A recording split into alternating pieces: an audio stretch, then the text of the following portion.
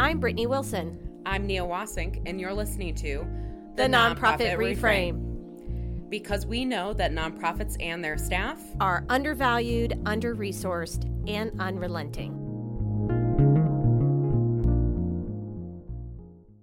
Welcome back to the Nonprofit Reframe.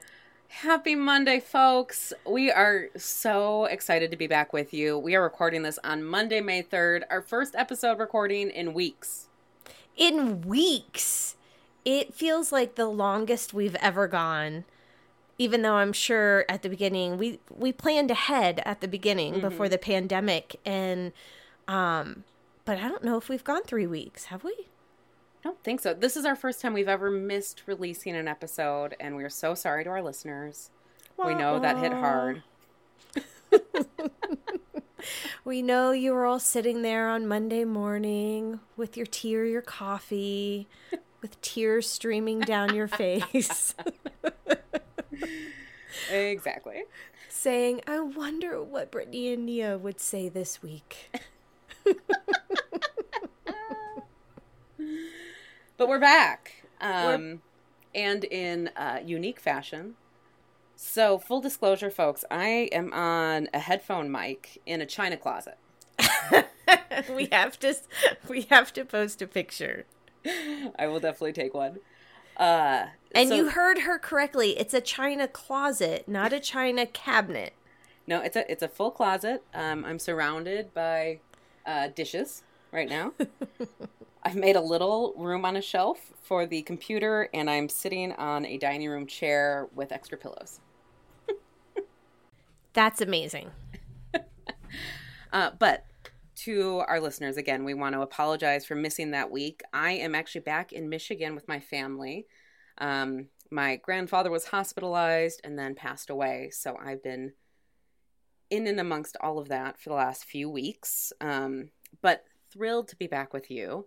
And I just want to say a little thing about my grandpa, if I may. Please do. Tell us about Spike. Spike Walker.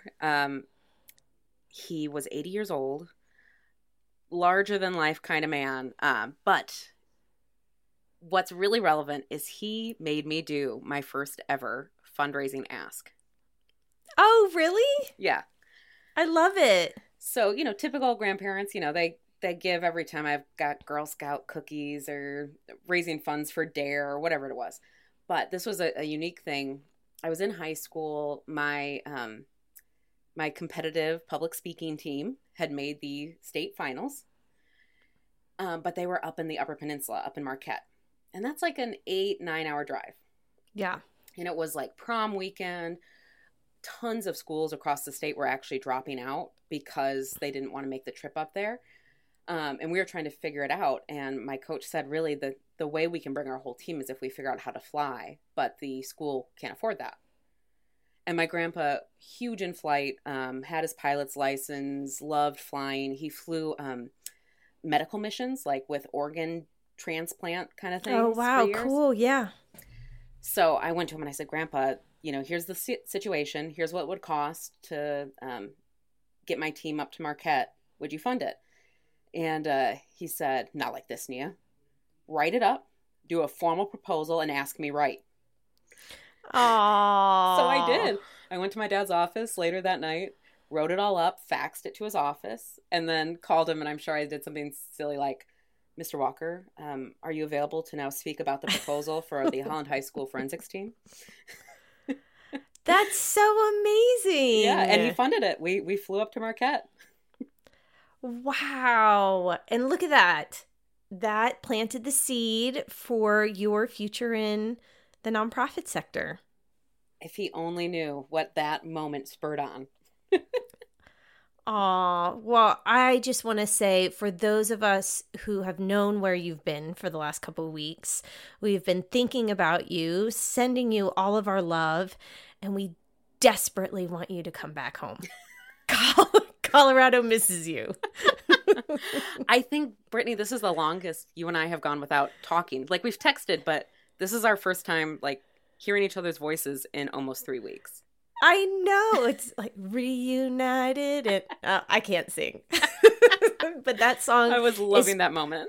playing on a loop in my head right now as soon as we jumped on our Zoom call. So what have you been up to since we saw each other last? Oh gosh, I don't even know. I'm gearing up for my daughter's birthday. So my oldest daughter is turning 9. Yeah, I know. I can't believe it. It's like 9 going on 13. And so this week, this Thursday, we are having her birthday party, and we rented out a movie theater. Oh my God. I know, which sounds extravagant, but it really is not. Because the movie theaters have not been playing at full capacity, this is kind of their side hustle that they've been doing during the pandemic. And I think movie theaters are moving to larger capacity or full capacity even starting next weekend. So we kind of got one of the last slots that they had at this special rate. And it allows her friends to be there with lots of room. You know, we're all going to wear masks, but still, it's such a step up from... Yeah. Do you remember last year's party? Of course I do. I mean, as far as COVID birthdays and quarantine birthdays go, I think it was pretty fucking awesome. It was lit. It was absolutely lit. Yeah. Yeah.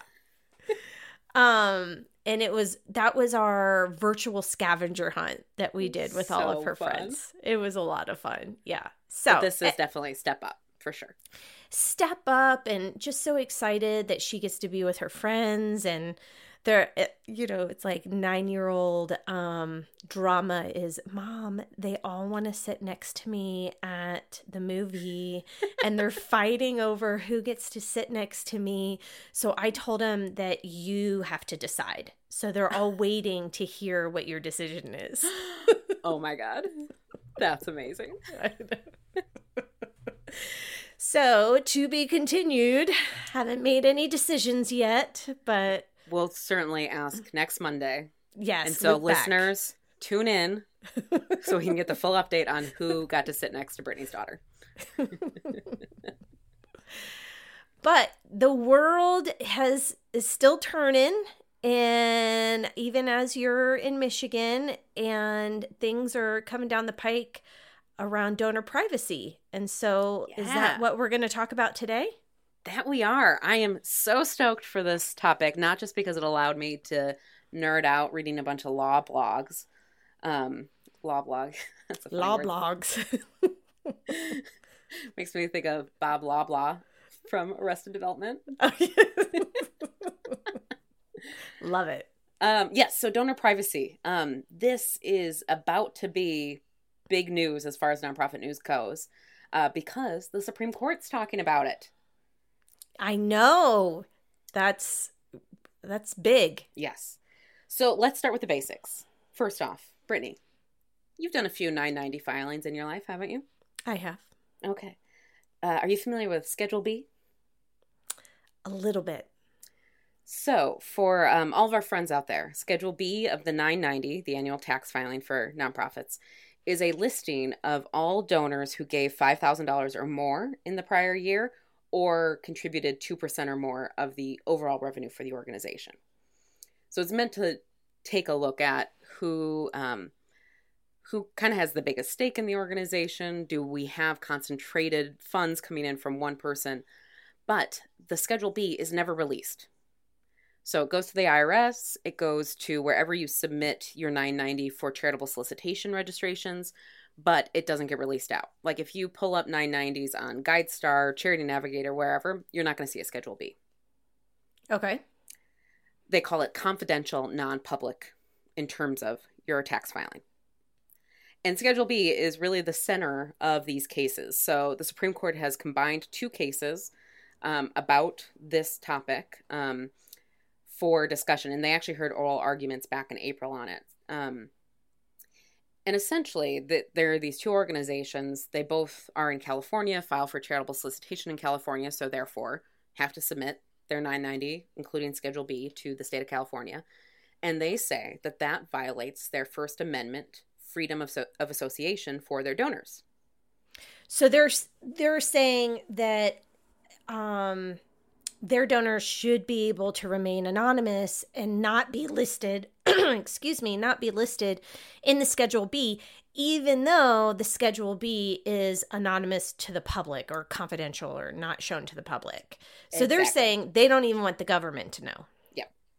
Okay. And just to be clear, is this just for 50,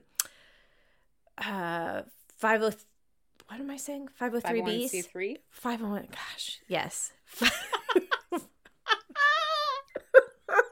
Is this for 401ks? Is this for Highway 119? It's been a while, okay? It's been 3 weeks since we've recorded. Yes, 501c3s. Is this just for 501c3s? Oh my God, that's so good. Yes. And especially in these cases, we're talking 501c3s, which is actually a pretty important point of contention around this, and part of what has come out in the amicus briefs related to it. Because the two agencies who have filed these suits are 501c3s, but with pretty strong political ties. I was just going to say, who are these organizations that cares this much?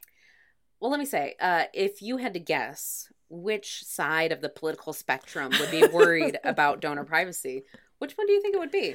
Yeah, so what conservative organizations are these? So the big one is the Americans for Prosperity Foundation.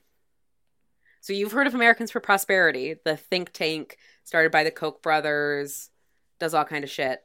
This is their foundation. Okay. And then the other one is the Thomas More Law Center, a conservative legal group.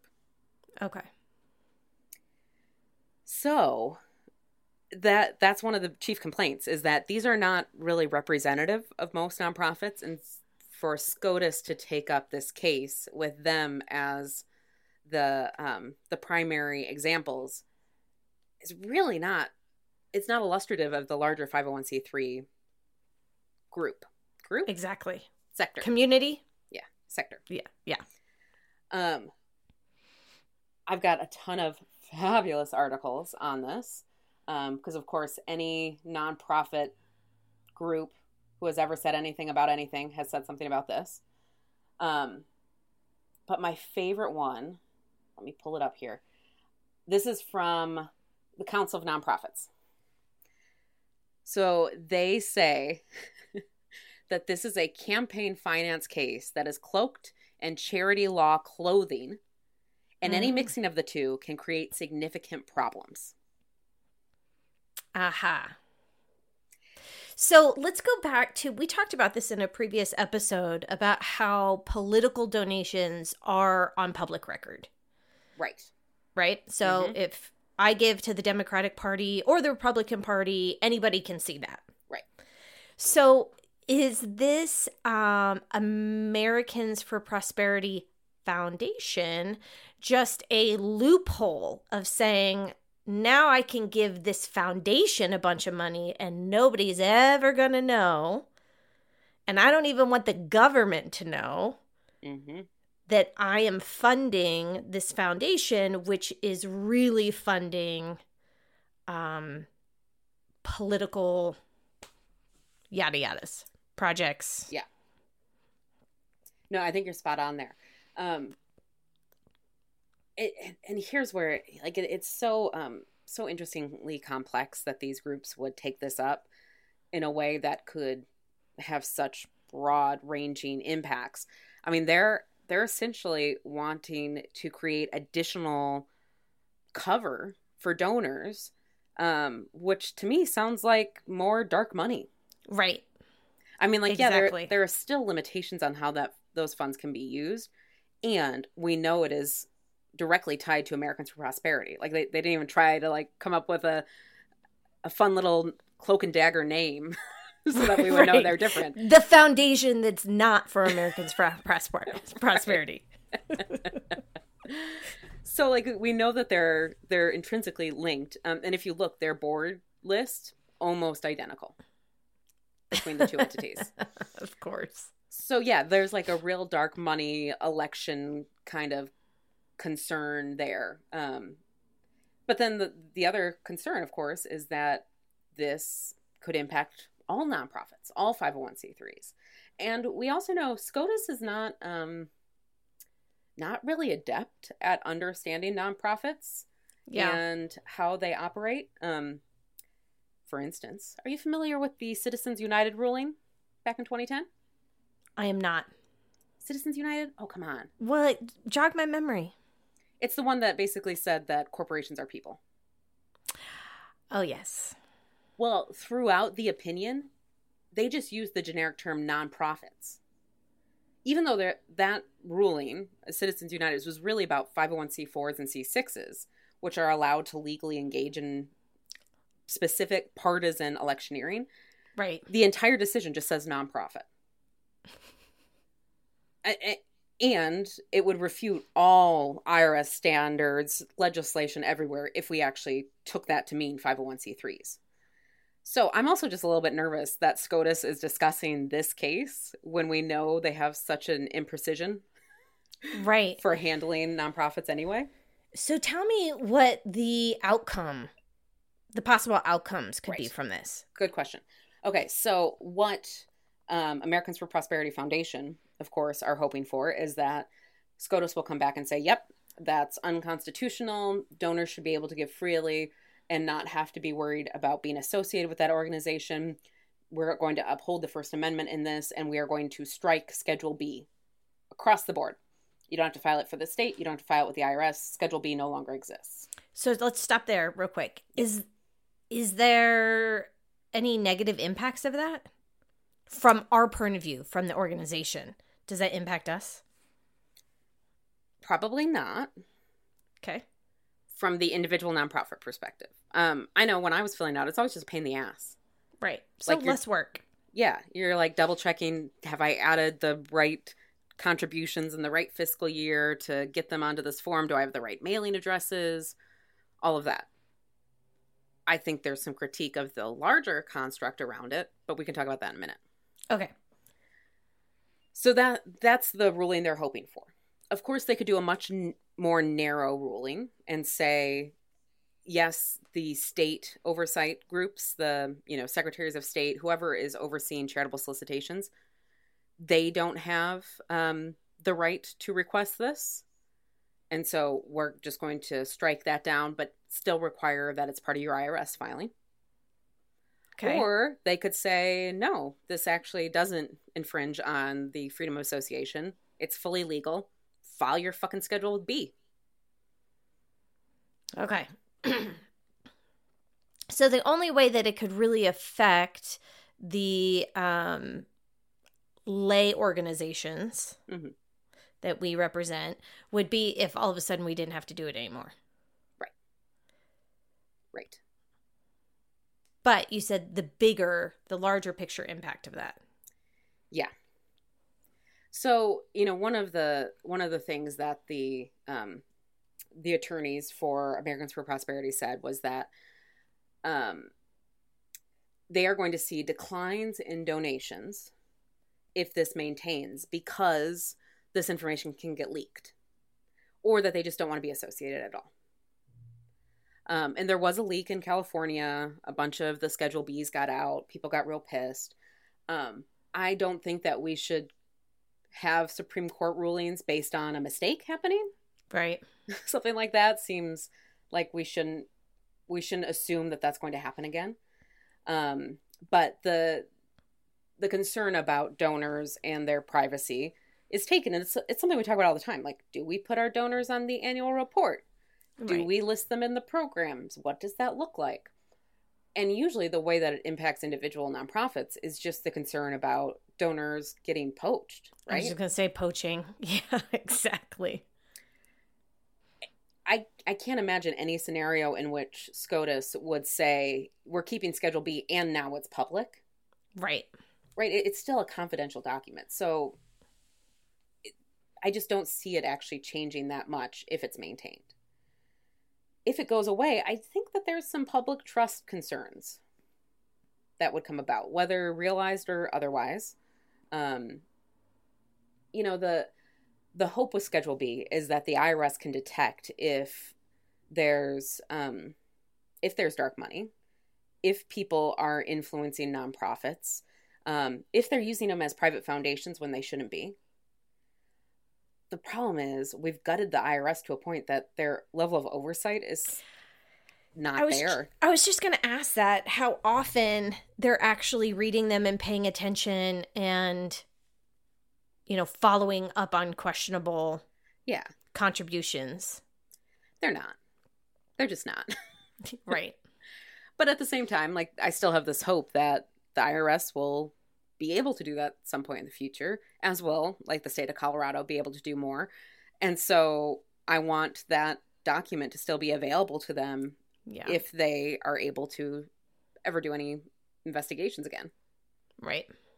The Council on Nonprofits very unequivocally states that, first off, this case is not about public disclosure of all donors. Like, we know that that's not a thing, and so we need to, like, get that out of the discourse around this, because it's not a public disclosure document as is. But Americans for Prosperity really want it to be about that, because they want their donors thinking, oh my God, if people knew I was donating, this could be really bad. I want to put pressure on folks to not let that happen. And so there have been over 80 amicus briefs filed on this decision.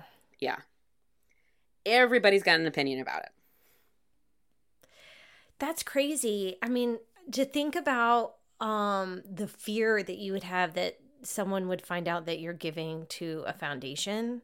Yeah. I think that in of itself is sketchy. Right? Yeah. I was trying to think of, like, what the reverse of that is. And I was like, well, maybe, like, decades ago when maybe people weren't out, but they're given to LGBTQ rights organizations. Okay. So I could see that. Or now maybe it's like giving to like harm reduction drug services. Right. So like they're not fully mainstream yet. Maybe it could hurt your job. But it's just, it doesn't resonate in the same way whatsoever. Yeah. It's interesting that it's 5,000 and above. Right? I mean, that makes sense for nonprofits of the sizes I've worked for. But you think of some of these huge foundations, that's probably a lot of donors. Yeah. Oh my God. Yeah. I was thinking the last organization I worked in-house for that had a budget of, I think, just under $1 million. Our Schedule B was so goddamn long. Oh, really? Well, yeah. That's good. Yeah. I mean, yeah. Yay me. But. Wow, Nia. Good for you. It just goes on forever because it's every single one. Like, the percentage basis actually makes more sense. Yeah. But I also get that, you got to start somewhere. And so that's okay. I mean, I think if I go all in on what I truly believe about this, it would be that actually all donors would be public. That's your personal take? Wow. Yeah. You just want to, like, rip the Band-Aid off, huh? Yeah. Expose them all? Well, because, I mean, it comes back to that interplay between philanthropy and government. So in the United States, with your philanthropic giving, you get a tax deduction. So essentially, you get tax dollars because of your contributions. I feel like the public deserves to know what that looks like. Yeah. That is super controversial. I know. We don't shy away from that on the Nonprofit Reframe. I know. I would love to hear what people think on both sides of the issue, because I don't know if I've sat with it long enough to really come to my own conclusion. I can see both sides, but I've definitely poached some donors. Really? Yeah, for sure. I'm going to say it. It's business. Yeah. And I mean, I haven't, like, looked at somebody's annual report and, like, circled names and, like, strategically went after people. But if there was a prospect that I knew of and I found other places that they had given that were, like, mission oriented as mine, then I would, definitely work harder to cultivate them as a donor of mine. Yeah, no, I feel that. Yep, done that too. Yep. And with foundations, for sure. I've definitely looked at 990s to see. Oh, for sure. Where they're getting grants from. But. Yeah. I just want to go through the brief from the Nonprofit Council on Nonprofits. Sorry, National Council of Nonprofits. I was going to say, that's a really redundant name. I know. Gosh, they could have shortened that up. Because I feel like they hit the key points. So they bulleted out. And of course, as always, you'll find this in the show notes, folks. So they say, first off, the litigants are atypical. First off, their size. So Americans for Prosperity Foundation had annual expenses of $18 million in 2018. Wow. That's huge. That's huge. Say that one more time. $18 million in 2018 were their annual expenses. Wow. Okay. Yeah. Where we know 92% of all nonprofits have annual expenses under $1 million. Right. So like just size, scope, scale, they are large. That's why I'm saying their Schedule B is very long. Yeah. But, well, that kind of supports their case, so no. Oh, no. Never mind. Their next point is context matters. The court should recognize that the case before it is a thinly veiled election law case being waged in the charity law context, and that the outcome of the case could put the work of charitable nonprofits at risk. Yep. That's a good one. Next point, keep polarizing partisanship away from charitable nonprofits. They say don't use this case to chip away at the broad support for the longstanding protections of charitable nonprofits from partisan demands from candidates, their operatives, and donors. So again, like we still have that Johnson Amendment in place, that thing that doesn't allow nonprofits to support or oppose specific candidates. But the concern is that if there's no reporting of these donors, that there'll be additional funds and therefore additional pressures on nonprofits to be more involved politically. Protecting the public trust. The public trust in the well-being of the charitable sector rely on effective law enforcement performed in cooperation and partnership with nonprofits. And Schedule B is neither burdensome nor intrusive. I mean, that sounds like a basic accountability thing, right? Yeah. Yeah. It's a tool used to help understand nonprofits and who's funding them. So we'll find out in June, right? Yes. Yeah. Theoretically. I mean, SCOTUS has been known to fuck shit up just to play with us. I'm looking at you, Ginsburg. May you rest in peace. But yeah, the hope is that in June, like I said, they already had oral arguments on it. So I think it's safe to say whenever that decision is released, we'll do a mini-sode update just to let folks know what's going on, what that means for nonprofits, how narrow or broad they ruled. I can't believe I've got a reason to read an entire Supreme Court ruling. I'm already basking that. I can't wait to get the Cliff Notes version of that from you. Yes. But in the meantime, we want to hear what you think. You know, what are your thoughts on it? And you can disagree with Nia. It's fine. It's okay. She'll be all right. Wait, how is it just Nia now? What happened to us? I thought this was a co-host. No, I'm on the fence. I don't know which way. I'm taking the safe route. I need to think about it a little bit more. Okay. I'm just kidding. But seriously, either way, we want to hear what you think. Have you ever put together a Schedule B? Was it onerous? Do you wish you didn't have to do that anymore? Do you think that it's worth the work just to have kind of a log of who's giving where at that level and above? How can they get in touch with us? You can email us, nonprofitreform@gmail.com. You can find us on Facebook and Instagram. I think it would also be interesting if folks want to weigh in and say, like, what do you think would happen if those did get leaked again? Yeah. Like, if that happened in your state to your donors, what would that mean? What would the impact of that be? Because I'm genuinely curious about what that looks like, especially if you're in California and you were actually part of that leak. I'd love to hear what happened. Or I would love to hear from people about what do you think it would look like if it was all public knowledge, if all of our charitable contributions were public knowledge. Yes. Now, that being said, I think, when you say that, you immediately think that that's going to be like posted on people's Facebook pages. Yeah. And it's not like that. People still have to dig for it and, use their mad Google skills. But, what would that look like? When people are job searching and you're Google stalking a candidate that's applying for a job at your organization and that stuff comes up, is that going to impact decisions on hiring? Yeah.